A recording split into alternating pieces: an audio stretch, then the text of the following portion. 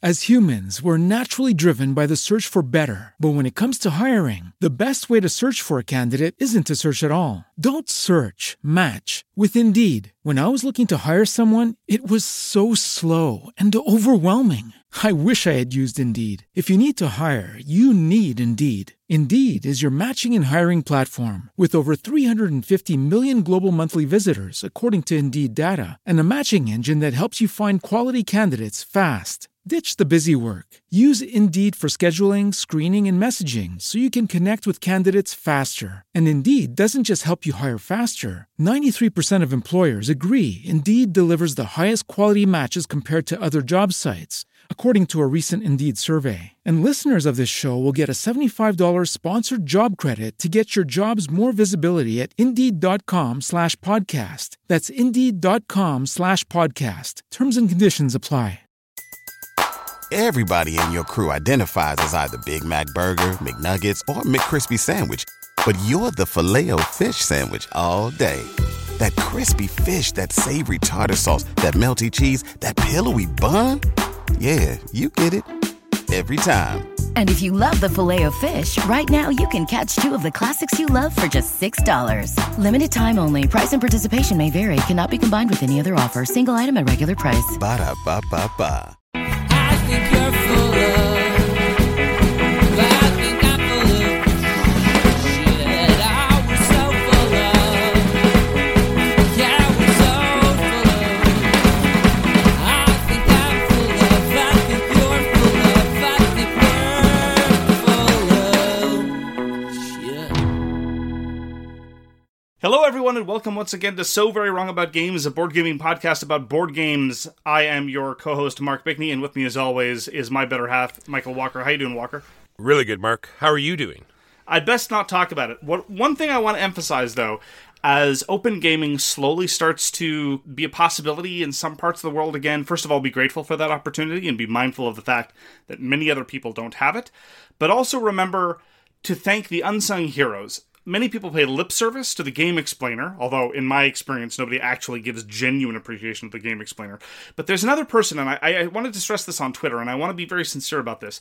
That person at open game nights, either in the past or in the future, that sees the new face and reaches out and says, "Oh, hello, you must be new here. My name is blah. Would you like to join a game? We're starting a game of blah. Would you like to join us?" These people, saints and heroes.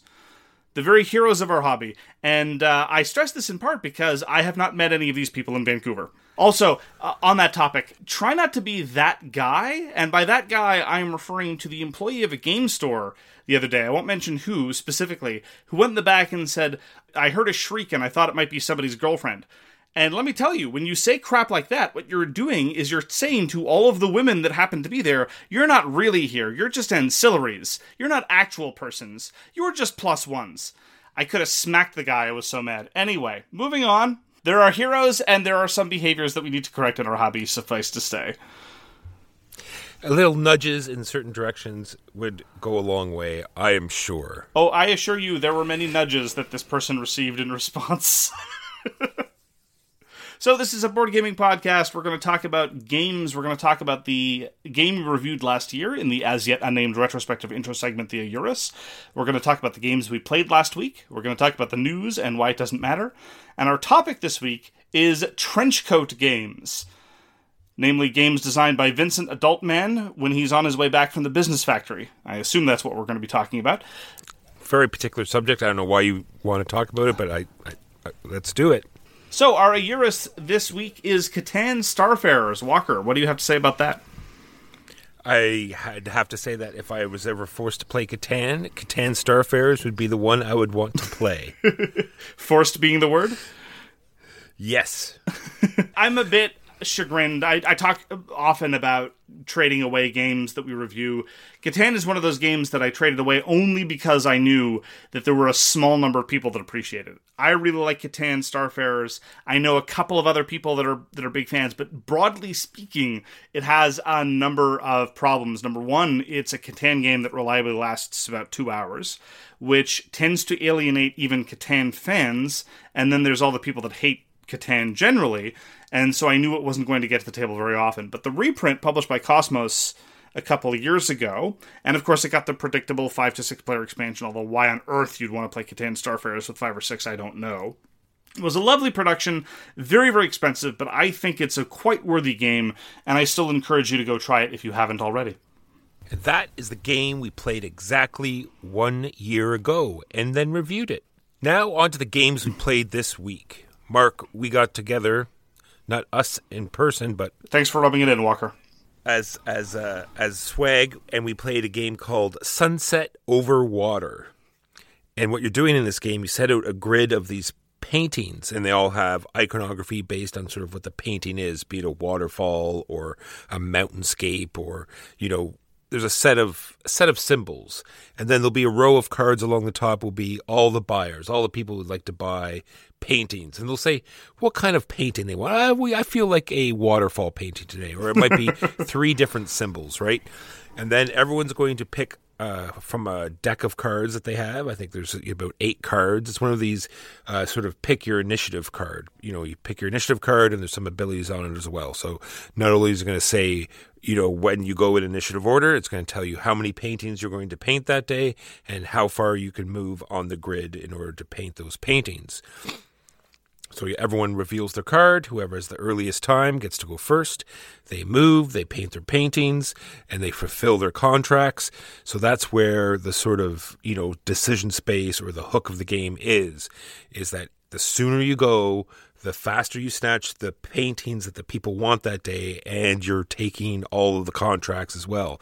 So the people that come play after you will have less to choose from. They do not refresh immediately, so you sort of have to time it out right. You could even just sort of skip a turn and like sort of collect a bunch of paintings. So in another turn, you can fulfill a whole bunch of contracts. And there's also like a sort of round bonus thing, like, you know, end on the corner of the grid or move sideways or something. So there's ways to get bonus points as well. I thought it was a great little game. Didn't take long to play, easy to teach, and that is Sunset Over Water. It is designed by Elwater Barf, Steve Finn, and Keith Majeska. Put out by Delight Games. I find the theming hilarious. So basically there's a whole bunch of patrons who stand around like in an RPG saying, someone bring me a picture of a waterfall, and then someone speeds by and says, here's your waterfall, bye, and then rushes off to the next person who wants the mountain. It's like, here's your mountain, there you go. Yeah. Well, I was picturing more like, you know, like a square, and everyone, like, people have their hand up there, waterfall here, I want a waterfall, and you come rushing in and you hustle them their waterfall. It's you know, very big in the artistic world. I'm sure that's how it really works in real life, right? It's like fine art patronage meets the New York Stock Exchange. Exactly. Wow. The art on the paintings was fantastic. You get these nice little wooden meeples of, you know, people painting pictures, and all in all, it was a nice little experience. I'm glad you enjoyed it. I got to play Isle of Skye from Chieftain to King. This is the filler by Alexander Pfister and Andreas Pelikan, filler-length kind of game, published about 5 years ago. And people really, really like Isle of Skye. I'm not quite as in raptures with it as everyone else. It's got a kind of a clever auction mechanism, but it's the kind of clever auction mechanism where a mistake or a forced mistake can really upset the economy of the game. Plus, you're very limited in what you can buy. You can only acquire 1 tile, and generally speaking, especially in somewhat larger player counts, which the game seems to attract, generally there's something on the market that's good for you. And the clever bit about it that I like about Isle of Skye is the scoring conditions. You get these 4 scoring conditions, and as the rounds go on, you score the set scoring conditions at a set pace. So in round 1, you might score scoring condition A, and then you score that again 5 turns later, and then 2 turns after that in combination with other things. That part is neat, being able to time things so as to maximize your score. But honestly, I mean, it's all right. I don't object to it very strongly. I just don't see why everyone else is in such raptures over it, because the tiling is simplistic. The economy, as I say, is a little bit fragile in some strange ways, and you can be forced into misplays. And it's really only the scoring condition that I think is remotely good. But what happens as a consequence of that, too, is sometimes it just means that you don't care about a whole bunch of the tiles that are coming out. Maybe it's the case that in one game you really care about boats, but in another game the boats don't matter at all. So a tile comes up with boats and no one's interested. So it's all right. I don't object to it. I'll play it if it's put in front of my face, but a lot of people really seem to like Isle of Skye, and I'm not one of them. I am one of those people that love Isle of Skye. I'm really eager to try the expansion that came out quite a while ago. I've yet to even play it. And I just want to go back to you did say that you can only buy one tile, but there is a little bit of abstracted way where you can buy more tiles because you get to set the price of the tiles in front. Yeah, you sort of can buy your own tiles by pricing everybody out. So there is sort of a way that you can buy more than one. And just to double back onto the victory conditions, like you said, it's A, B, C, or D, and they're all going to score at different times. But it's also the fact that they're like tiles, so every game is going to be completely different, and they're going to be a different order, never mind different victory conditions. Even if you got the same one, it could be in a different order. And anyway, and the fact that there's so many different symbols on the tiles. Yeah, in one game you might score for boats, and in a different game you might score for sheep. It's an entirely different game then. Mind-blowing. So that was Isle of Skye, from Chieftain to King. Another new game that I got to play is a game called Mysterium Park. And if everyone's ever heard of it, I'm sure they've heard that it's like sort of Mysterium Light. And I really feel that this pulls what the essence for Mysterium is for me and puts it into a much smaller and faster package.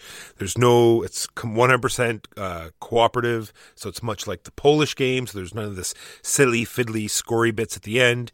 You're sort of just eliminating, you're trying to find who's innocent. So everyone's trying to, figure out who their person is, and then you try to figure out, rule out certain locations, and then at the very last round, then you're trying to narrow down the person and the place, in certain columns. I'm not going to go through the whole rules, but it's all just, playing the cards, getting people to guess certain cards, and then the game is over. And I thought they did a really great job with, just boiling down what makes Mysterium fun for me anyway. And how do they streamline Mysterium into Mysterium Park? It takes the competitive part out of it. It cuts it down to only 2 rounds of guessing, the person and the place. You don't have to worry about the weapon as well. And it just seemed to flow a lot faster than normal Mysterium. Good to hear. And the fact that they don't have the sort of like the card where you have to figure out, who has everyone, the big screen. It's just like a code names card that the ghost has. And it says, okay, because there's a grid, it's like, there's a pink dot there. That means that's the one I need the pink person to pick. And the green person needs to pick this one. And then that's what I mean. Nice streamlined design like that makes it go much faster. Would you go back to normal Mysterium after playing Mysterium Park? If it was sort of like a planned game, like a lot of people wanted to play it, and so it's like more of a full fulfilling experience as opposed to a filler game. For sure, I'd go back. Played another solo game of Imperium the Contention. I talked about starting the solo campaign last week. This is the very awesome sci-fi 4Xe, not quite, mostly combat shooty, space fighty, fly, zoom, zap game. And the solo campaign I remarked very favorably on last week, largely on the basis that it felt like the normal game. And I have to say, having seen some of the more scenarios in the solo game, I have to issue a bit of a caveat. In that, some of them feel a little bit less like a standard game of Imperium the Contention, and they start to feel a little bit more puzzly and or unique to the solo experience. Case in point, I played one scenario where very early on in the gate I got ships with the boarding capability. Now, boarding in Imperium the Contention is a keyword that says if you destroy a ship with the ship, you take over the ship you destroyed. Namely, you've sent over Marines or the equivalent and you've taken over the ship. Well, in the competitive game, that's just pure upside. In the solo game, though, it's a bit of a disadvantage because what you're doing when you do that is you're taking the AI deck, which usually has about 7 or 8 cards, and now you're taking one of the ships out of rotation entirely, and what that can lead to is very, very powerful cycles of AI actions. So you're actually incentivized to destroy ships rather than take them over if they are relatively weak. So that's a bit weird, a bit of an edge case, but it's representative of a broader problem in that, again, the economy of the AI is radically different. And in some of the scenarios, that doesn't really produce what I would call somewhat perverse outcomes. but in other scenarios it does. In another scenario I played, I was put under a very, very, very demanding clock because of the powers the faction started out with. And so there was effectively only one way to win the scenario. And so it felt a little bit more puzzly, like a lot of the solo combat type game AIs end up being. They don't feel like a back and forth or an actual skirmish. They feel like, here's the puzzle, there's only one way to go and kill these guys, you have to kill them in order, or you're not going to win. Now that's a good news, bad news situation. The bad news is, that's obviously less to my taste. I don't enjoy games like that, and I want a solo game to represent the overall multiplayer experience wherever possible, and so sometimes Imperium the Contention doesn't do that. The good news is, though, if you want to look at things optimistically, which sometimes with difficulty I am able to do, that does represent that in the solo campaign you're going to have a variety of different gameplay experiences, which is not nothing. So if you appreciate the more puzzly aspect, or if you don't object to it in the same way, or if you like finding out new interactions with keywords in this way, finding out that boarding can be a double-edged sword, then that's an advantage, and it shows that the campaign at least is not the same thing over and over. And even though I don't appreciate the changes that it introduced, I appreciate that there are changes.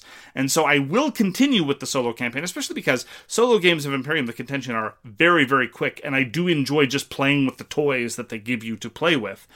And so that is my continuing experiences with Imperium the Contention. I'm going to talk about 2 games now because I've played these 2 games a lot 2-player and only 2-player. And then this week I've got to play them with 3. And the differences were kind of cool. Crash Octopus, I talked about how I wish the tentacles did more. Like when you roll the die, all you do is move the tentacle, it doesn't actually hit anything. Well, in multiplayer games, guess what it does? Because you move the tentacle near, you miss the guy's ship with the die, but the tentacle now goes right beside it. They are very top heavy. Next person can just aim up that tentacle and it tips and hits the ship and explosion. Super fun. Great mechanic. It's just better with more people.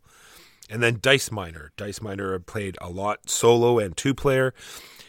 And with 3-player, all games of Dice Miner use the same number of dice. You can fill them out in 3 times and you're done. So with more people you play with, the less dice you're going to have in your pool or available to you. So there seemed to be a lot more sort of hate drafting and making sure certain people didn't get some dice. And then there was a little teamwork between the 2 people that were falling behind. They would trade the beers back and forth, giving them dice that they needed and choice when they needed it. And I thought that sort of new sort of way the game played out was a lot more interesting. I played Dice Miner's multiplayer, and actually I found that the scarcity of dice, the trading beer back and forth I will absolutely grant you, but the scarcity of dice just meant that there was less opportunity for hate drafting. We've talked about this before in the context of drafting games. One of the reasons why Fairy Tail is so genius is because you draft 5 and play 3, so the opportunity cost for hate drafting is so low. In the context of Dice Miner, when we were playing 2-player, I felt that the opportunity for hate drafting was more. There were so many dice I would end up with. They were more frequently the case that I could look over and see what my opponent needed. When you're playing 3-player and you consequently have so many fewer dice that you're going to end up with, most of the time I found myself in those instances just focusing on what I needed because I didn't have the luxury of bothering to hate draft. But I'm glad you had a contrary experience. So just quickly, Crash Octopus designed by Nakoto Samoto and published by Itten Games. Dice Miner designed by Joshua Dubois and Nikola Rosinski and put out by Atlas Games. Played some more Regicide. Love Regicide. Still haven't won. Love Regicide. Paul Abrahams, Luke Badger, Andy Richdale, Badgers from Mars. Go play Regicide if you haven't played Regicide. A marvelous co-op game with just a standard deck of cards. There's a really, really good tabletop simulator mod, and or, let's face it, you probably have a deck of cards somewhere in your house. Play Regicide. Marvelous, marvelous hidden gem that not enough people are talking about. Brutally difficult. I'm still looking for that first win. Go play Regicide. Why aren't you playing Regicide, Walker? Because someone left. You have a copy in your home. I know. You effectively do. True. I should get a deck of cards and get it set up for sure, because everyone in our group definitely loves it. Played more Caravan, and I'm only talking about it because it is changing a little bit over time, right? The randomness of the cubes coming out just seems to be becoming more prominent, right? Yeah. As you deliver the cubes, and then it triggers a restock, and it's like, oh, look, my infrastructure's already set up to deliver 3 cubes almost right away. And it is a very, tactical, strategic game and interesting, but when the randomness either goes against you or in your favor, it doesn't seem so much so. And I've heard the response on the part of Caravan Defenders. Caravan's great. It's a lovely, cute little game. But you're absolutely right. You can end up in these situations where cubes just fall out of the sky and or show up the complete opposite end of the board. And actions are so scarce. The defenders say, well, just don't trigger a cube explosion unless you're in the position to capitalize on it. Which is effectively saying, don't score on your turn. Just give up the opportunity to score because it would help someone else downstream. That's a terrible Kill Dr. Lucky problem. I do not endorse it. Get good. Well, you're supposed to sit and sort of sear into the future and see when the cubes are coming out and set up ahead of time and then trigger it. I think that's what they want you to do, maybe. Well, when the cubes come out is going to be known. You know when a delivery is going to prompt more cubes to come out. What cubes will come out, you don't know, but anyway.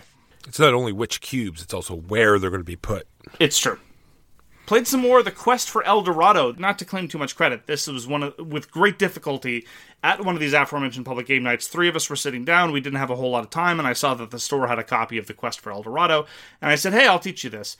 And then I saw someone wander up with his kid, and he was, looking meaningfully at the game collection. And I mustered deep within my reserves, and I managed the Herculean feat of saying, would you like to join us? And then I immediately had to hide my face in shame because social interaction makes me nervous. So we played a game of Quest for El Dorado, and there was enough visually exciting stuff going on that the, I'm going to say 5-year-old was able to be diverted. It's a shame. I would have set up Rhino Hero Super Battle had I known that a kid was going to be joining us, because contrary to the slings and arrows of slander online, I do in point of fact play very well with children. And the child involved was able to play with the wooden figures and talk about what the barriers represented, and that was all well and good.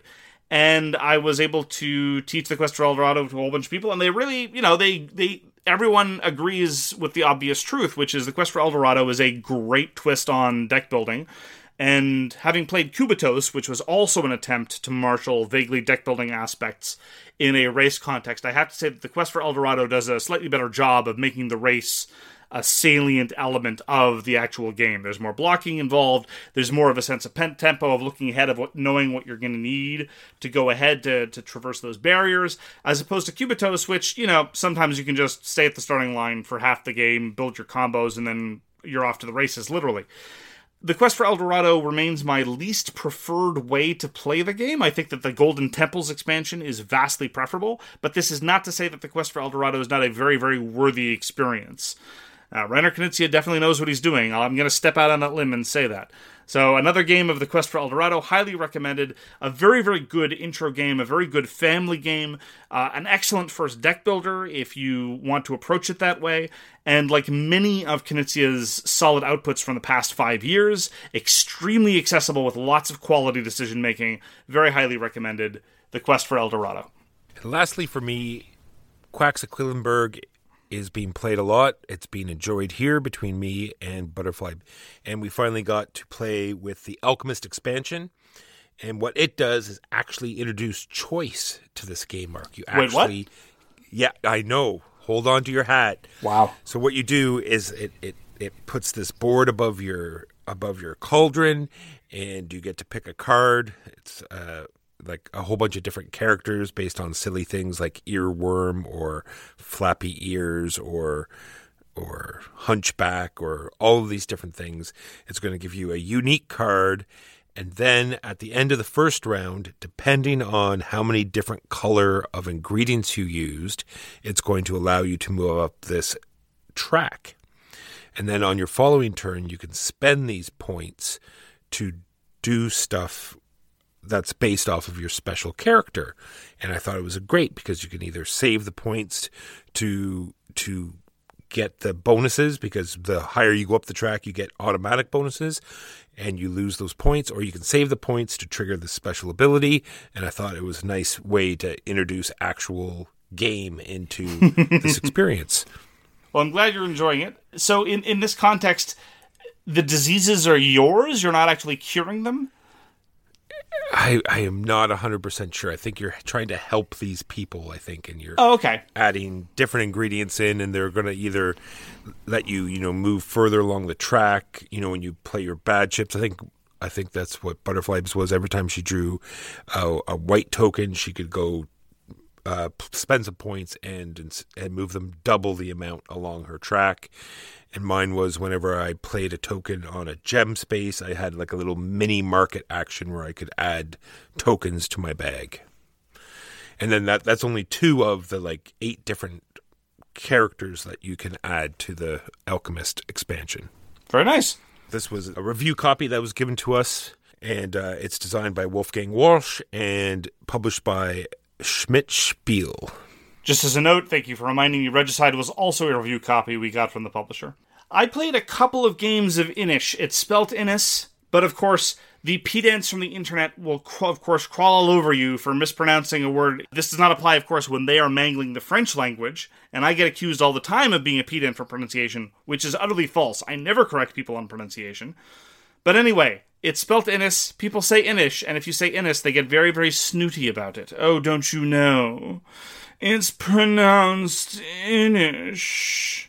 Anyway, I have a complicated history with Inish. I talked about this in the question period. I actually played it again in part because listeners will not leave us alone, or specifically me alone, about this game. And in the game of Inish that we had, it really did encapsulate my entire experience with the thing. There were moments of genius, moments of like actual genius. I really like how the drafting interacts with the actions that you're going to take. There's some lovely bits of tempo, because passing in Inish doesn't mean you're out for the round. You can come back in, but if you're a little too aggressive with that and your opponents also pass, well, then you can be done. So it's good to stall, but sometimes you have to move quickly. That part's great. That part's lovely. And then there's the combat system. Oh my goodness. Both games were determined entirely by people miscalculating in the combat system, and one of them was in the classic situation of, oh, I'm going to get involved in a conflict when I really shouldn't have started this fight to begin with, and in the process I'm going to throw the game to the third player. And, I mean, really, I've seen this happen so often in the game. I played Inish about 12-ish times now. I don't claim to be a master, but I've seen so many of these fights happen where it just gets incredibly attritional because one or other players just keep making the same mistake and get bogged down for no apparent reason, or there's ridiculous king-making involved. It's so bizarre. There are a lot of great things in Inish, but I don't think it really comes together in a compelling, polished package. I like the victory conditions, I like the drafting, I like the tempo, just the combat system is just, ruins it for me every darn time. I think that's what increases the disappointment, is that the other parts are so good. Absolutely. That it makes these other things just amplified in the painfulness. And it's honestly one of the reasons why I'm okay with playing Inish every once in a while, because I can sit there and I say, okay, Mark, the combat's going to be nonsense. Something weird's going to happen. Maybe the game will proceed and somebody will win because they played better, or maybe the game will proceed and somebody's going to win because A and B got into a stupid fight and C or D is going to walk away with it.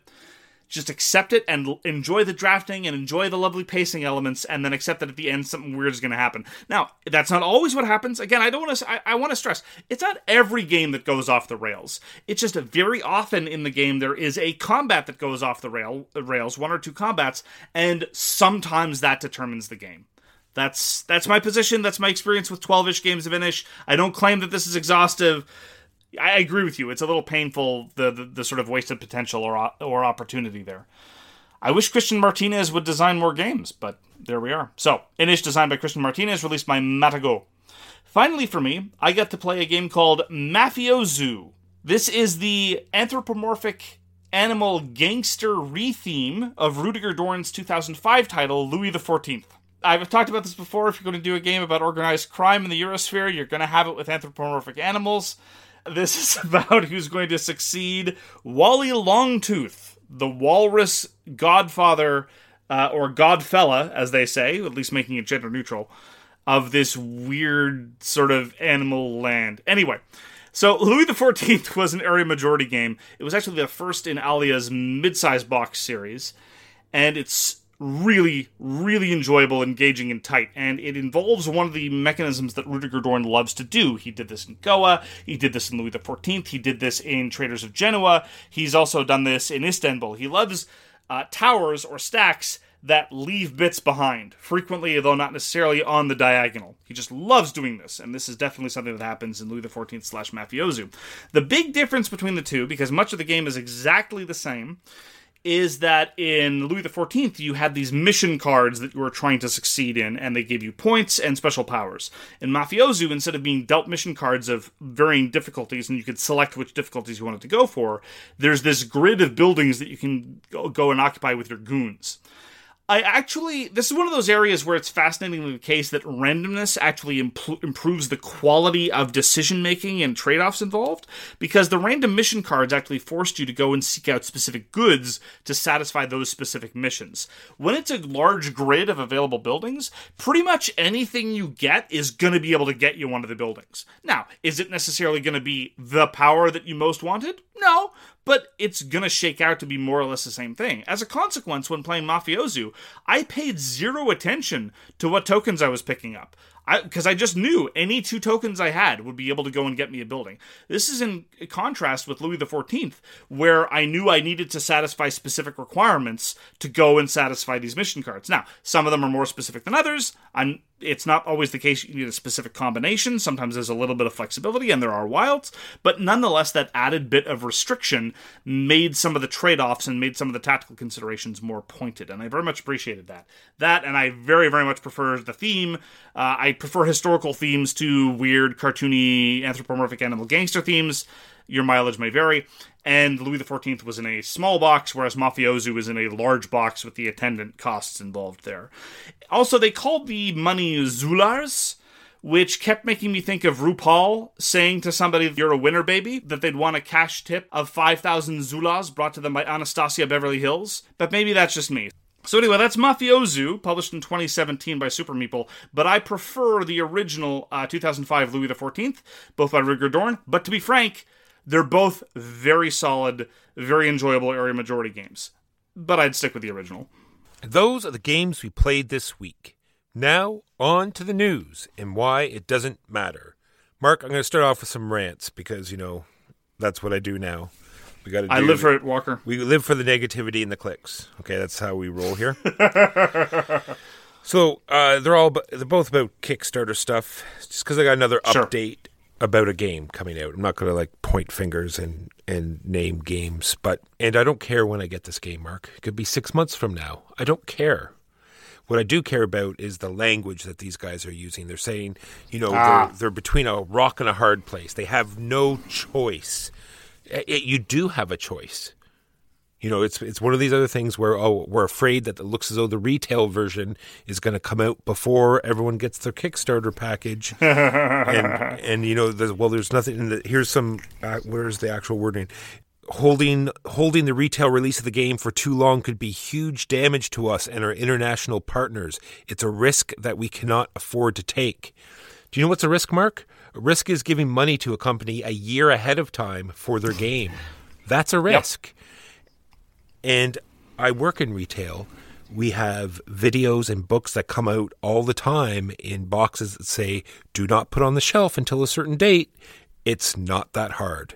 Anyway, like I said, I don't care when I get the game. It's just these ridiculous excuses that are starting to anger me. I agree with you. I wish there was a little bit more transparency. I'm a little bit different from you in that we've had this discussion before in the context of Ares Expedition. I don't even think there's a tacit guarantee anymore that the Kickstarter backers are going to get a game before retail. If you don't promise it, I don't think it's part of the pledge. But I wish that when publishers would make these decisions, I talked about Peterson Games last week, when they make these decisions, they'd just be frank. It's like, look, we're going to do this because it's best for our bottom line. It is what it is. We promised you certain things. We promised you exclusives. You're going to get the thing later, but you're going to get more of it for less money. That's the deal we entered into. As opposed to, look, I'm so sorry, like some sort of weird guilt trip and martyr complex. I agree with you. It's painful. And secondly, it's just these campaign systems. I've gone off on them multiple times, how you think this is going to be the one you're going to enjoy. Well, it's not. You're throwing your money away again. And there's so many on the crowdfunding right now, and I'm just so disinterested in all of them. And just made me think that, what is it with campaign systems that I enjoyed, right? I think it is just the getting together with people, and it's the the shared journey. and the thought of, this experience that you're going to have. So when you just see these systems, you just think of that, of the potential that's there. You're not thinking of the actual game mechanisms. At least this is for me. And maybe that's the problem. I'm just going to list all the ones that are off right now. There's one called The Lands of Gazir, Divinus by Lucky Duck Games, Legend Academy, Bantam West, Adria, Paths We Dare Tread. That's the Zaya, the drift system designers put out one as well. Descent 3rd Edition is also out now. So many of these huge campaign type systems that I think are just not going to, be heard of in a year from now. Do you want to hear my cynical speculation? Yes. I have no idea if this is true. This is just some sort of guess. It is conceivable that what is motivating sometimes the desire to put in a campaign system is the knowledge that we've now moved into a slightly more periodical model of game publishing, where the vast majority of games are played once or twice and then never again. And the hope is, if we put a campaign system in, maybe that will make people feel they have a sort of investment to bring it to the table more and more, and therefore the perceived value of our good will increase. I don't know. I'm pretty confident that this is false. It's just a possibility that occurs to me. On the topic of Kickstarter, there's a Kickstarter going on now that was called Earthborn Rangers. This is brought to our attention for a couple of reasons. One of them is it's partially designed by the Sadler brothers, and we're big fans of the output of the Sadler brothers. The other is they, more than other recent Kickstarters, have made a pledge towards sustainability in terms of their manufacturing processes. More and more publishers I've found on Kickstarter and elsewhere have talked about being careful about using sustainable materials and sustainable manufacturing methods. This I applaud. Especially since, as somebody who does not travel much, drives seldom, and eats practically no meat, my ecological footprint is almost entirely determined by my game collection. That's by far the most taxing thing on the world that I engage in. But the trick is, and again, I am still deeply cynical, I looked over the Kickstarter for Earthborn Rangers. They don't know who's going to produce the game yet. They don't have a manufacturer lined up. So that's one thing. So you don't know how sustainable this is going to be at all. The other thing that I couldn't help but notice was that in their vow, they said, we vow to make game components out of, quote, biodegradable, compostable, and or recyclable materials. Okay, well, all right.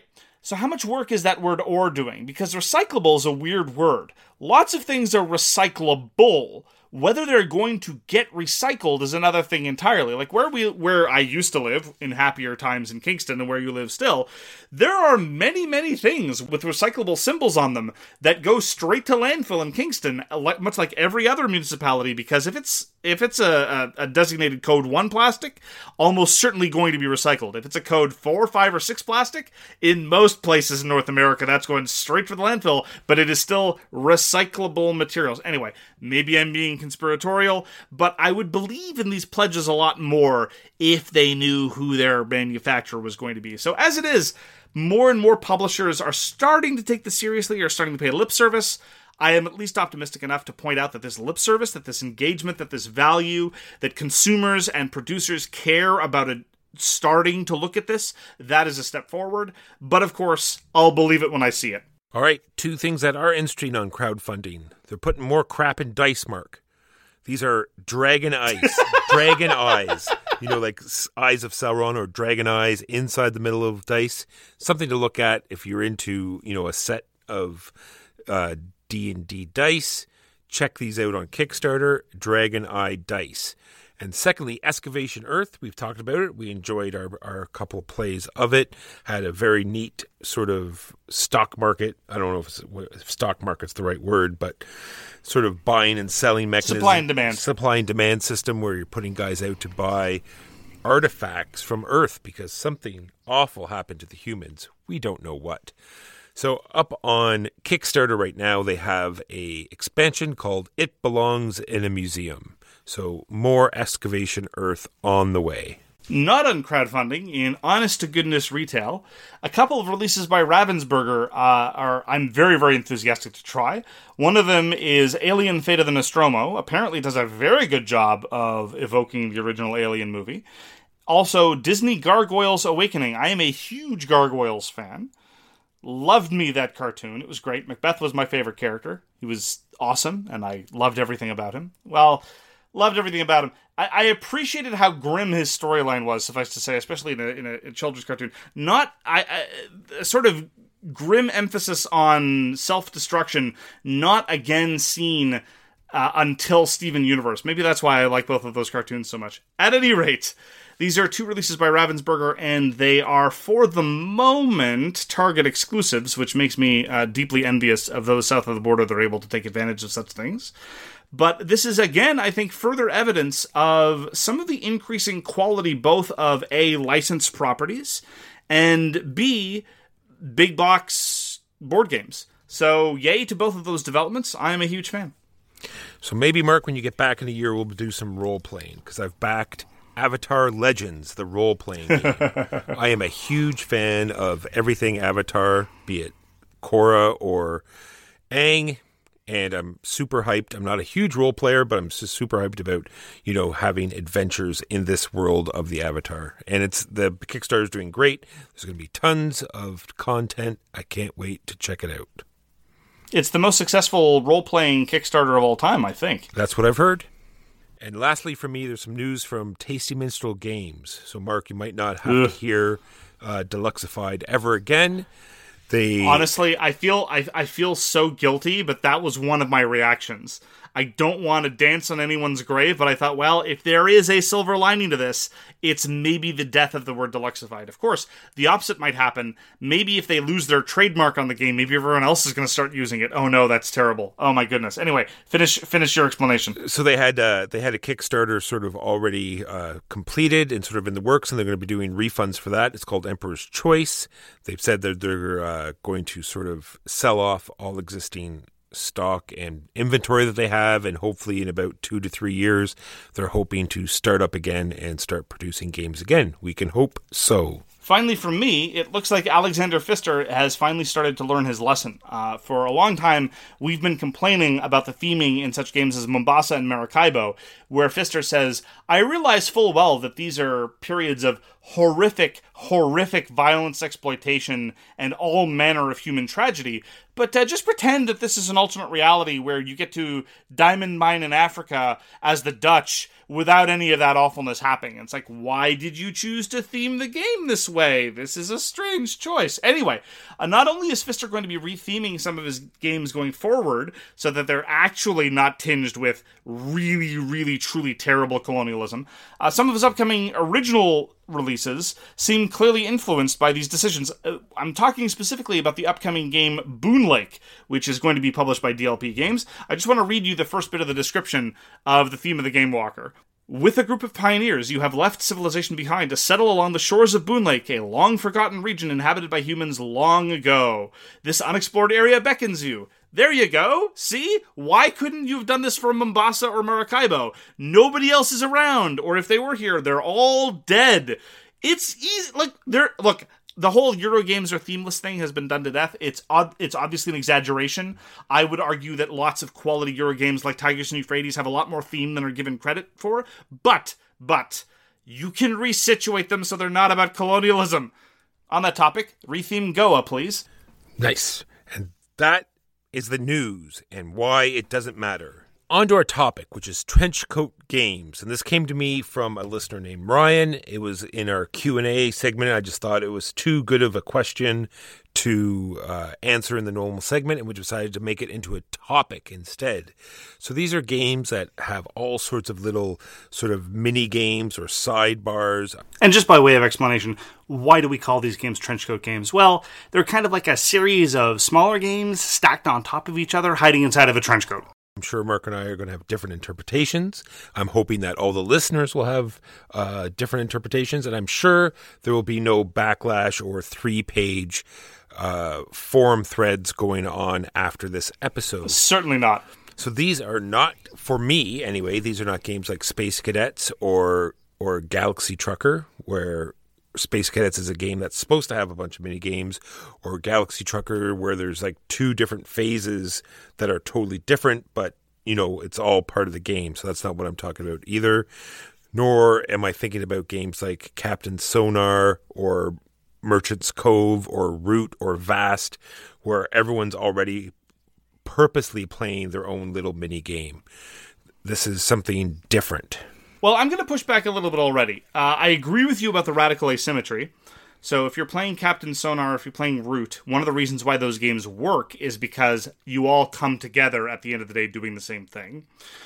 Similarly, I agree with you that Galaxy Trucker is not a trenchcoat game because ultimately you're building your ship and then in your second phase you just see how well your ship did and you're building your ship to spec, or at least I am. You claim to never look at the cards that are coming up for Galaxy Trucker. I don't know whether this is some sort of perverse notion of purity or just inability to devote the necessary bandwidth, either of which I suppose I could respect. But to my mind, I think Space Cadets is kind of an illustrative example precisely because unlike in Space Cadets Dice Duel, which is the Space Cadets I like, in Space Cadets, at various times, you will all be expected to do various of the different posts. And I think that the manner in which Space Cadets fails, for me anyway, is illustrative to some of the problems for these other more traditional Euro games that are the trenchcoat games that I think you'll be discussing. So I think it's valuable as an intro, if nothing else. Because when I remember playing Space Cadets a couple of times, and you have to explain to everybody what all their stations do, and there's all this stuff, and for me anyway, the only way I could focus on my task was to just focus on my task. And then that crew change or shift change card comes up, and everyone has to change positions and do something else. And at this point, there's I have never seen anyone be like, cool, I get to now do the thing that I've been curious about and learn something new. They're always like, oh, I just thought I got the hang of this other thing, and I got to do this other rule system. Which is bizarre because it's supposed to be a light, fun, silly game, and at least it's themed as light, fun, and silly. And I've got nothing wrong with light, fun, silly themed games that turn out to be very crunchy, but it's not like it's crunchy, it's just a lot of stuff thrown at the wall. And to my mind, that's one of the reasons why I don't like a lot of these trenchcoat games of different mechanisms stacked together under a trenchcoat, pretending to be a single game. It's not unified, it's a lot of stuff. The mental load overwhelms quality decision making. I'm going to push back a little bit on that later, but like you said, I'm going to be concentrating on games where you can concentrate on a totally different aspect of the game than the other players, and you can play through it the whole game just concentrating on this one area and still be competitive, or something completely different than you did the last time you played it, and still be competitive and still play, be part of that game. Let's start talking about specifics. Why don't you start by talking about what are these trenchcoat games you like? Well, I want to talk about some of the originals, I think. I don't know if these are original. Okay. Sort of like Shadows over Camelot. Right? They have this unified deck, and you use the same deck, and you went around to these different spaces on the board, and you played all these different little, ways to use the cards, different ways to play, and, it all came together. You couldn't that doesn't totally, lock into what I'm saying. You couldn't just, play your whole game at one area. You could, but it wouldn't be anyway. And then Queen's Gambit is another one where there are 3 different theaters, and they're all completely different. Same sort of thing as Shadows of Camelot. It had the unifying single deck, but in the Queen's Gambit, you could very well concentrate on one very hard and still win the game. It's true. I agree with you that they both fit the paradigm. I think the salient difference between, say, something like Shadows over Camelot and Queen's Gambit, and I don't think you disagree, is that in Shadows over Camelot, they just had these different venues for using the cards to try to make sure that none of the cards were ever useless, as opposed to Queen's Gambit, which really did have these entirely different fleshed out subsystems. Queen's Gambit, I always felt, was more interesting as an experiment than an actual game. It was kind of fun to see all these different ramshackle things kind of sort of fit together. But as far as an actual competitive game experience, the consensus is that in the Queen's Gambit, at the end of the day, it's all about that stupid duel in the power room. It's true. And it was the most fun for sure. Well, but that's one of the reasons why it's so hard to design these games, and why I would argue that in many cases these kinds of games are not worth spending a lot of design effort on. Because in the case, if you're going to approach it something like Queen's Gambit, you got to make sure that all of those areas are solidly balanced, or you're just going to end up with whole subsystems that are entirely ignored. It's like Jade to a million. The fact that Jade isn't so hot in Gugong is only a minor problem because it's just one action space, as opposed to just an entire sub-minigame that's just not worth your time. So the rest of my examples are all games that have come out very recently. So I have Beyond the Sun on here.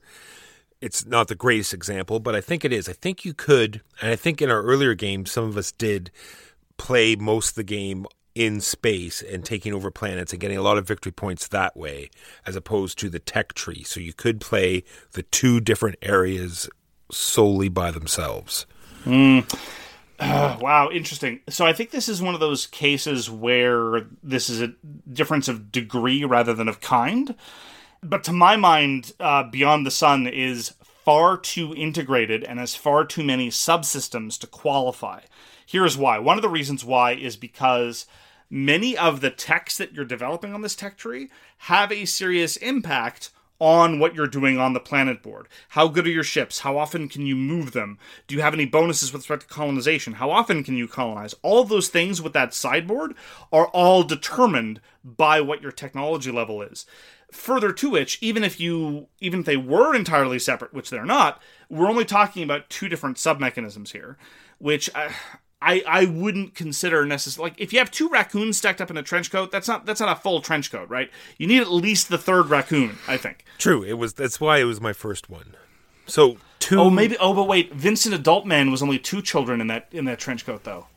Clearly, I'm a hypocrite. Anyway, I'm going to be openly acknowledging my hypocrisy later, because I'm going to be saying one thing about one game that I don't like, and the same thing about another game that I do like. So wait for it. So I've been playing a lot of Praga Caput Regni lately, and it has a lot of different ways you can go for victory. You know, you could concentrate on the cathedral or the wall, or, you know, partially both, or building the buildings. So it's all these little, you know, area majorities, or moving up the tracks, or trying to get more scoring opportunities. And that there's completely different ways to play the game. And I'm not sure if it's one of these system mastery things where eventually you're going to just be doing all of them. Once you get good enough at the game, then you're going to be going up maximally on all of these tracks. I'm not sure, but it's yet to be seen. I'm glad you brought up system mastery, because I think that system mastery is at the root of some of these issues that I have with trenchcoat games. Because let me just explain what I mean. System mastery is, generally speaking, a pejorative description of a game whereby one of the significant barriers to entry is just understanding how to play the game at all, as opposed to just playing the game well, right? On one extreme of the spectrum, you'd identify things like chess or Go, simple rules, very easy to start playing, very, very difficult to play well, as opposed to other games where, again, this is just going to be a pejorative. It's mostly about system mastery. The barrier to entry is high, but there's not a whole lot of game there. And I think you and I are mostly on the same page that most of the Tal Sorda designs are squarely in that latter category. There are a fair number of GMT games that fall into that category because they don't have a strong development ethics the way they ought to. I definitely put the coin games very firmly in that area where it's just about system mastery and not about quality decision making. But circling back to Praga Caput Regni, I've only played Praga Caput Regni twice, but I've played a lot of other Vladimir Suchý games, and I have found them enjoyable, but ultimately disposable. 3 to 4 times, and then I felt like I'd seen all I needed to see, because they tend to have fun systems to explore, but at the end of the day, they all get you to the same place in the same way, and so it ends up feeling like this smoothing out sort of blandness in a very serious way. My favorite of his is probably Shipyard, of that style. There's all these different things you can do with your boats. You can make your boats this, you can flange them out with this, you can give them bling, you can give them hot tubs, you can give them time machines, you can race your boats, you can put your boats on pony shows, you can whatever. But at the end of the day, it's all like, well, I get 3-4 points here, I get 4 or 5 points there, and it just ends up feeling the same game after game, no matter what sub-mechanism I explore. Next up is a game that's also being compared. What, you gonna push back or what? No, I'm totally agreeing with you. I think it's very much a system mastery, or in layman's terms, get good, and and I 100% agree. But why is it that you enjoy exploring your own little corner of the sandbox in something like Praga Caput Regni, even if you acknowledge that maybe there are more sandboxes than the game needs. Well, I usually only do that in sort of like that's what the pushback was going to be. I think it's not so much a barrier as something that you can sort of lock onto in your first game and concentrate on that one part of the game while watching other people do work on other parts of the game. And then once you play a second and third time, you're figuring out how these all intertwine together and how you can increase all of these different, sub mechanisms in a better score. Right, and what I'm claiming is, and again, I don't have any specific bone to pick with Praga Caput Regni. I haven't played enough to come to this conclusion. What I'm saying is, all too often, the conclusion that I've come after getting to those third, fourth, fifth play, when I've started to see the forest and the trees, is that it's ultimately not worth it. There's not multiple paths to victory in any substantive way. There's just various levers to pull that all amount to the same thing. Let me contrast that with another game that's very, very streamlined, but I think does have multiple paths to victory in a substantive way, but is typically not identified as such, something like El Grande. El Grande, I would argue, has a much more substantive paths to victory, because if you get bogged down in one province, well, then it's a question of relocating and fighting in other provinces. Yes, it's all area majority contests, and yes, it's all scoring by the same metric, and yes, it's all using the same set of mechanisms, but you're actually encouraged to have a strategic and tactical vision, to be flexible, and be able to push in different directions, albeit under the same rules framework, rather than having to internalize different rules frameworks and just being able to get from point A to point B. True, it's two different ways to do it for sure. I'm glad you agree that one way is better than the other, and that El Grande is an amazing game. And a game that's very similar to Praga that's been compared to is Bonfire, right? We've played Bonfire, and it's another game that has, multiple sections of boards that you can explore and try to manipulate points out of. There's the fate tiles, the boats, the paths, and the lighting of the bonfires. And would you agree that this is yet another game where with getting better at it, it's all just going to rise together, at the same level? Or is there a certain, different little mini games that you can exploit and still have a decent score? No, I'm inclined to agree that Bonfire definitely falls under the same pattern. It's not Steffenfeld at his worst, because Steffenfeld is an interesting example, and he's one of the first designers that came to mind, along with Vladimir Suki, when you suggested this topic. Because the worst game, I think, ever that I've played in terms of a whole bunch of different mechanisms that, by virtue of their difference, led to a feeling of bland sameness, which is, the worst of all possible worlds, was Trajan. It's like, okay, well, this scores triangularly. Okay, well, this scores arithmetically. Okay, well, this scores exponentially. This thing goes the other thing. This token goes there, and it's whatever. I mean, honestly, I don't need this level of superficial complexity for what's going on. Just exploit your clever mechanism. Have an idea that you want to exploit, kind of like the way the card play works in Notre Dame. Notre Dame is not a brilliant game, but I think the early works of Steffenfeld were far more focused, far cleaner. Yeah, there were a number of different ways to score, but they didn't end up all feeling like these tacked-on, jumbled-together trenchcoat monstrosities. So, I would take In the Year of the Dragon or Notre Dame a million times over. I would even take Bonfire over something like a lot of the Vladimir Suki games, or Steffenfeld's worst examples. Again, Trajan being, I think, the paradigmatic example. And I have Great Western Trail down here as well. I've been playing a lot of it on Board Game Arena, and it seems as though the higher scores have either concentrated on moving, the train way up the track, or a huge handful of cows, or tons of buildings. So, concentrating on one part of the mini game in order to maximize your score. Again, I don't really have enough experience with Great Western Trail to really comment, but that sounds definitely consistent with some of the criticisms that I have heard online. Now, what do you think about Lords of Hellas? It does have multiple paths to victory, and I feel as though some of them are different, totally complete different game ways to play the game. Like the fighting the monsters, you're increasing your heroes, getting them stronger, taking the different territories or building the monuments. I think this is all, it's not just choosing one over the other, it's building towards one or the other. Lords of Hellas, I think, is a great example of a game that gets some of these balance issues, and I mean balance in terms of competing mechanistic claims, not necessarily balance in terms of game balance. Sometimes it gets the balance exactly right, and sometimes it gets the balance exactly wrong. An example of how it gets the balance exactly wrong is, as you said, Fighting Monsters, which is a mini game which feels totally divorced from most of the rest of the game. Not all of it, but most of the rest of the game. And as we've commented a number of times before, it just completely murders the tempo of the game. It grinds to a halt. Only one player is making decisions. There's some busy work involved. We still really like Lords of Hellas, but the monster fighting, although it fulfills an important role, just saps a lot of the enjoyment out of the game. In the intermediate level, you have something like the Blessings Draft, which comparably destroys the tempo of the game, but the Blessings Draft at least is slightly more interactive in that you're seeing what everyone else is getting, and you have to worry about the timing of the Blessings Draft, and everyone gets new toys, so there's a little bit more fun in that sense. And finally, an area where I think it gets things mostly right is in the combat, because lots of Troops on a Map games have effectively combat minigames where you go off and do something instead of just a simple die roll resolution. Fantasy Flight was infamous for many years of having these elaborated combat minigames.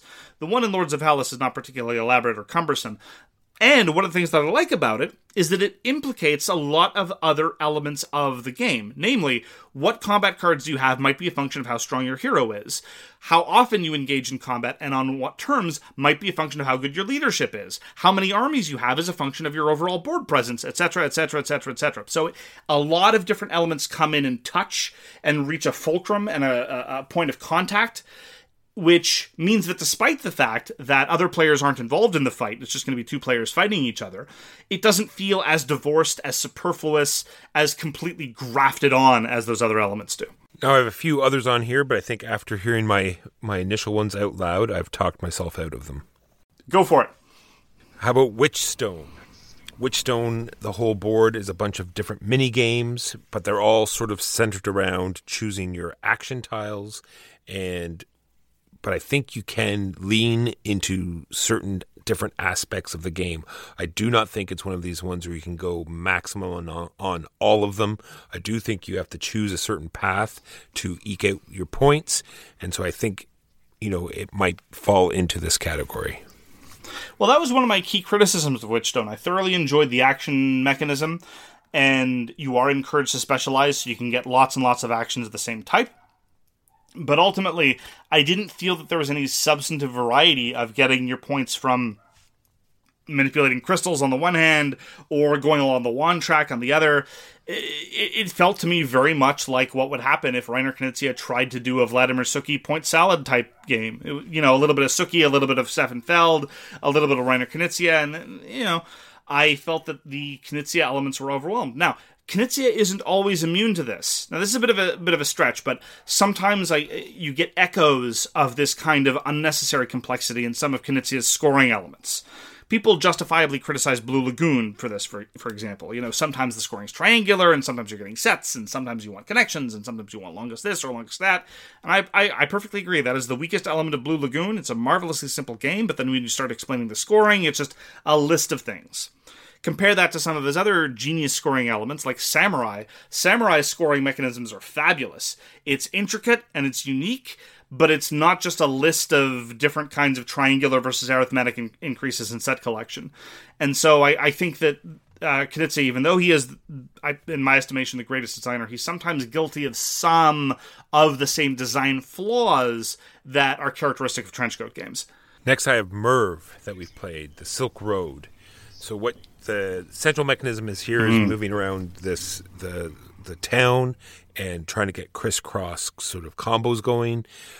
And then there's all of these different mini games along the outside, building the walls, going up the spice track, and all of these other things. And I don't think the game lasts long enough to maximize all of these things out. I think you do. I agree. I think you do have to choose in this one a certain way to go. Yeah, I remember when we played Merv, I just completely ignored the Mosque track, and I barely touched on some of the other tracks. I don't know that this necessarily... It's strange, though. I think this is proof positive that it is a trenchcoat game, not that it redeems it. I mean, whether you've got a whole bunch of unnecessary kind of scattered, not cohesive, grafted-on mechanisms, I don't think a solid defense of or redemption of that notion is just that you have to engage with all of them. No, that was definitely not a defense. No. The related defense, although somewhat different, is not if you have to engage with all of them, but rather if they all come together in a unique, cohesive whole. And just because they all have the same action selection mechanism, I don't think is nearly enough to get you there. Agreed. And lastly, I have on here is Coffee Traders. I've only played it a few times, so I'm not big on it, but it is one of these things that has a huge number of things to do. You're buying infrastructure in these different cooperatives. You're trying to do deliveries and contracts, and you're going up this. And while you're doing this, you're getting these tokens, which let you go up this other track, and you're also supplying coffee to the coffee bars. So there's all these different levers to push and pull, and it is also another game that is only 3 turns long, and I think you sort of have to concentrate on certain parts and not be able to, have everything rise together at the same time. To my mind, as important as identifying all these sort of trenchcoat games, whether or not you approve of that kind of design philosophy, equally illustrative, if not more illustrative, are the games that aren't trenchcoat games, despite the fact that there's a lot going on. And to my mind, when I think of a general category of games that might look to be in the same wheelhouse but are radically different than them, are splatter games. If you compare, say, Food Chain Magnate to, say, On Mars, right? And I don't want to pick on Vital Lacerda all the time, but I do because, I should. But in Food Chain Magnate, what you have are a relatively parsimonious set of interactions that lead to a huge variety of different game states. Rather than pizza and beer being differentiated by, a different floating market of 2 different things and sub-mechanisms in a mini-game where you go to the pizza supplier who works on a different track than the beer supplier who works on an auction mechanism, blah, blah, blah. You can think of ways to complicate games endlessly, right? Like, you can complicate the card game War by adding dice to it. Doesn't make it a better game, it just makes it more complicated. Yeah, I was struggling to try to include Food Chain Magnate actually myself, but there's just no way. There's just this huge disconnect between sub-mechanisms and mini games, you know what I mean? It's like fine that has all these different things, but it all interconnects and all comes together at the end to like a single path. Unlike these other games where there's, like we already said, that there's some that you could just completely either disregard and not use or just concentrate on one little tiny thing. So that's why there's no way I could, even in a silly way, use Food Chain Magnate as an example. Yeah, I think most splatter games are a perfect counterexample to what a meaty sandbox that's decision rich can look like. Other games that come to mind, and I just want to mention these briefly because Senji, to my mind, is still one of the best examples of a game that has lots of different mechanisms, but that all come together beautifully in the diplomacy system. Everything touches everything else, and so the complexity is earned by virtue of the fact that they're all deeply, deeply integrated. The same thing is true of Successors 3rd Edition. It has a variety of different victory conditions, but they're all balanced against each other, and they all touch different things. There's legitimacy, and there's just flat victory points, but the legitimacy influences both where you're going and how what troops are loyal to you, and a variety of other things. Still haven't played Successors 4th Edition. My copy is sitting in upstate New York. I hope that they've preserved that. From what I understand, the rule set is mostly identical, but I think it's illustrative that some of these, I don't know if there's a pattern here, but some of these really interesting examples, like Lords of Hellas, like Senji, like Successors, are basically multiplayer conflict troops on the map games. I wonder if there's something to that. So to wrap up for me, I like the trenchcoat sort of system. It really allows for replayability because you can come back to the game, play it completely differently. Every time you go, you can combine some of these things together and do 2 or 3 or 1 or all of them together and do it all sorts of different ways. And I think it's sometimes easier to teach, or i.e. easier to take in on your first game because, like I said, you can just concentrate on that one thing that you do understand and still maybe be competitive, and or the fact that that one thing is very easy. You can watch the rest of the game go on and sort of do your little thing and see how the rest of it works together and be ready for your next play. And now it's time to sum up my moment of complete hypocrisy. Because I've been slagging on trenchcoat games this entire time, talking about how, well, you could go after this sub-mechanism or that other sub-mechanism, you're going to get to the same place at the end of the day. It ends up feeling bland and samey. The counterexample to this is A Feast for Odin, which definitely has those same qualities as far as I'm concerned, and yet I love Feast for Odin and constantly keep coming back, but don't really find a whole lot of longevity to a lot of these other Trenchcoat games. So there you go. No, that's the second game I struggled to try to include, but it all funnels into putting the shapes on your board. So I really just didn't think that there was... That is not true. If you go for animal breeding, they just go off to the side. If you focus on the professions, they go off to the side. I grant you that there's a little more cohesion in A Feast for Odin. But even if I grant you that, it's still a question of, well, would you like to go raid and get shapes? Would you like to go hunt whales for your shapes? Arguably pretty Trenchcoaty. It's true. Well, on that note, thank you very much for joining us for So Very Wrong About Games. If you'd like to get in touch with us, you can reach Walker via his email, justrolledadice@gmail.com. You can reach me, the hypocrite Mark Bigney, on Twitter, @TheGamesYouLike. For more public discussion, you can find the So Very Wrong About Games Facebook page, or you can check out our Board Game Geek Guild, which is guild number 3236, and you can find us on Patreon and Twitch. We read everything you send us, and we'll get back to you if we can. Thanks again for tuning in, and we hope to see you again soon. Peace! You've been listening to So Very Wrong About Games, produced by Michael Walker and edited by Mark Bigney. Special thanks goes to What Does It Eat for generously allowing us to use their most excellent song, FOS, as our theme. You can find them at whatdoesiteat.com. You can reach us by email at soverywrongaboutgames@gmail.com or on Twitter @SoWrongGames. Thanks very much, see you next time, and always, try to be right, but remember you are so very wrong.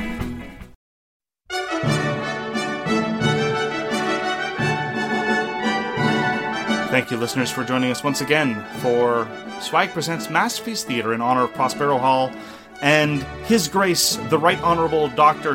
Vincent Diesel. I messed up his name. How could I do this? What an insult to the great man. His Grace, the Right Honorable Dr. Vincent, Baron of Diesel, Esquire OBE.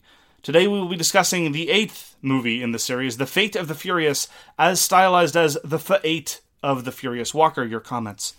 Dominic Toretto has just gone rogue. Listeners, I have but the following thing to observe. It used to be the case that this series was entirely ridiculous, but at least it had more than one female character who was not consigned to be fridged, murdered for the sake of male emotional development, and or consigned to motherhood and then sent off to the side. There were a whole series of women that were combat drivers. Nope, that's not this franchise anymore, and there's no Han anymore, so what am I doing here? What am I doing here, Walker? Why am I still watching these movies, and why do our listeners want us to suffer? I don't know, because they hate us. I blame Frank. There's also no Mustangs. 0 out of 10. Unwatchable. Thank you, listeners, for joining us for Swag Presents Masterpiece Theater. Join us next week, where the suffering continues.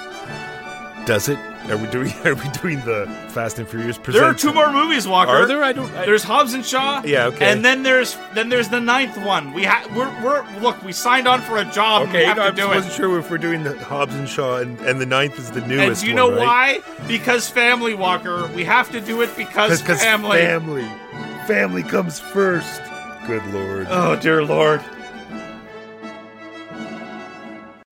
As humans, we're naturally driven by the search for better. But when it comes to hiring, the best way to search for a candidate isn't to search at all. Don't search, match with Indeed. When I was looking to hire someone, it was so slow and overwhelming. I wish I had used Indeed. If you need to hire, you need Indeed. Indeed is your matching and hiring platform with over 350 million global monthly visitors, according to Indeed data, and a matching engine that helps you find quality candidates fast. Ditch the busy work. Use Indeed for scheduling, screening, and messaging so you can connect with candidates faster. And Indeed doesn't just help you hire faster. 93% of employers agree Indeed delivers the highest quality matches compared to other job sites, according to a recent Indeed survey. And listeners of this show will get a $75 sponsored job credit to get your jobs more visibility at Indeed.com/podcast. That's Indeed.com/podcast. Terms and conditions apply. Everybody in your crew identifies as either Big Mac Burger, McNuggets, or McCrispy Sandwich. But you're the Filet-O-Fish Sandwich all day. That crispy fish, that savory tartar sauce, that melty cheese, that pillowy bun. Yeah, you get it. Every time. And if you love the Filet-O-Fish, right now you can catch 2 of the classics you love for just $6. Limited time only. Price and participation may vary. Cannot be combined with any other offer. Single item at regular price. Ba-da-ba-ba-ba.